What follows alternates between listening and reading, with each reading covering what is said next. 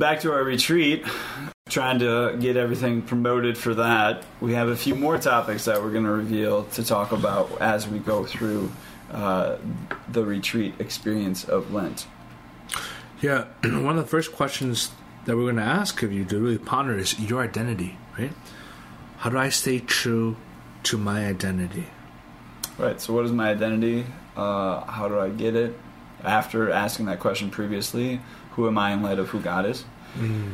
And then another question is, what hinders us from being in that identity, living in that identity? And then we'll give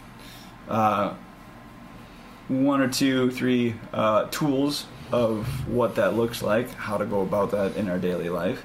And then lastly, of course, we have to rely on the help of our Blessed Mother. So who is Mary? What role does she play in our faith, in our lives, and just the history of salvation? Right. What's the role? How important is she? Why is she important? How do we? What's our dynamic with her? What's our relationship with her? And so to continually grow in that. So again, looking forward to journeying with you through Lent about through all these different topics in this. We're going to call it the Lion King Retreat. Oh yeah, for Lent.